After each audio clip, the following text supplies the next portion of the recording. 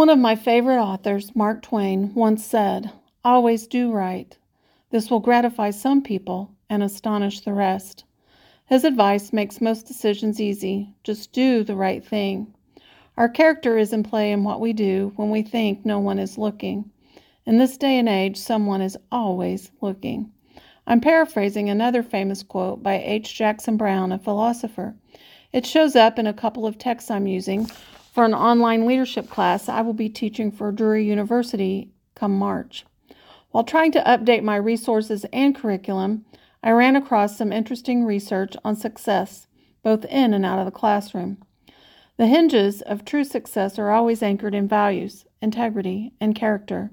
I was reminded of a story told to me last week by a former student whose boss seemed to have an aura of mistrust aimed at all of his underlings.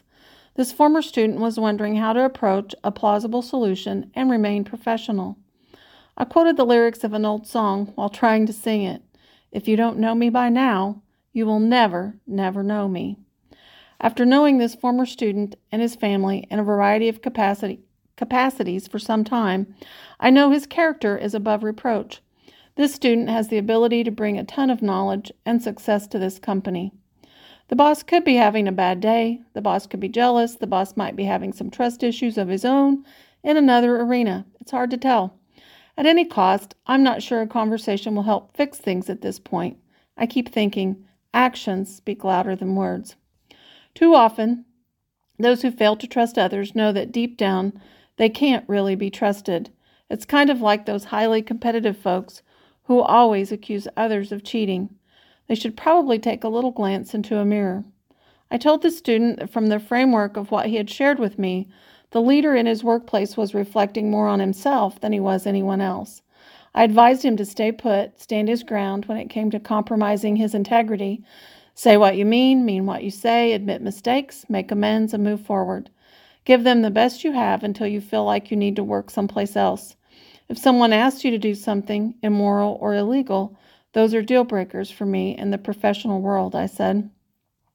At the end of the day, though, your boss is human too, I said, adding, give him some grace. I have learned at this age there are few things worth butting heads about. Most everyone wants to succeed. Most everyone wants others to make it to the finish line too. Most everyone has to figure this trust thing out on their own. Grace means allowing room for growth, setting things right, offering up forgiveness and redemption. Then maybe a little celebrating or commemorating will be in order. I also have some lessons in place to share with students that indicate their college transcripts and degrees are only worth the paper they are written on if they don't learn to apply their knowledge in such a way that shows off their true character. A neat thing for me these days is my brain trust. I have a whole slew of former students and colleagues who reach out to me on a regular basis. Some are doctors, lawyers, highway patrol officers, writers, beauticians, business owners, entrepreneurs. They have come to know that I love hearing from them and I love being included in their projects, plans, and opportunities. I usually have a story or two to pull from my past when it comes to good advice, do's and don'ts, or how I think you should lead or treat people. My other advice as they become leaders? Well, I want them to be kind. I want them to show off their good manners. I want them to respect themselves and others at all times. I want them to walk tall, hold their heads up, don't grovel or apologize for who you are. I want them to define their goals often, put a timeline on them.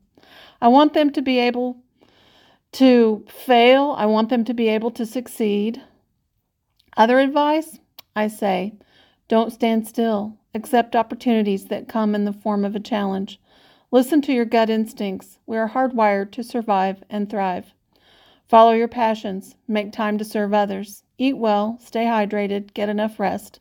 Exercise, take walks, take drives, hit the back roads. Read, write, think, play. Ultimately, the storyteller in me tells them to stay strong. Your story isn't over yet. The real key to success is failure. Lots of successful people have failed first. President Abraham Lincoln, a hero, mentor, and patriot, lost his job when he was just 23 years old. He lost a bid for state legislature, too, and later lost his fiancée to death. He even made some of his owned tools and then later bought some tools and had them repossessed because he spent too much time talking to potential customers. Henry Ford's first 2 automobile companies went belly up. TV personality Oprah Winfrey was once fired from a job as a news anchor. Steve Jobs was fired from Apple in 1985. Walt Disney was fired from the Kansas City Star for, get this, a lack of imagination.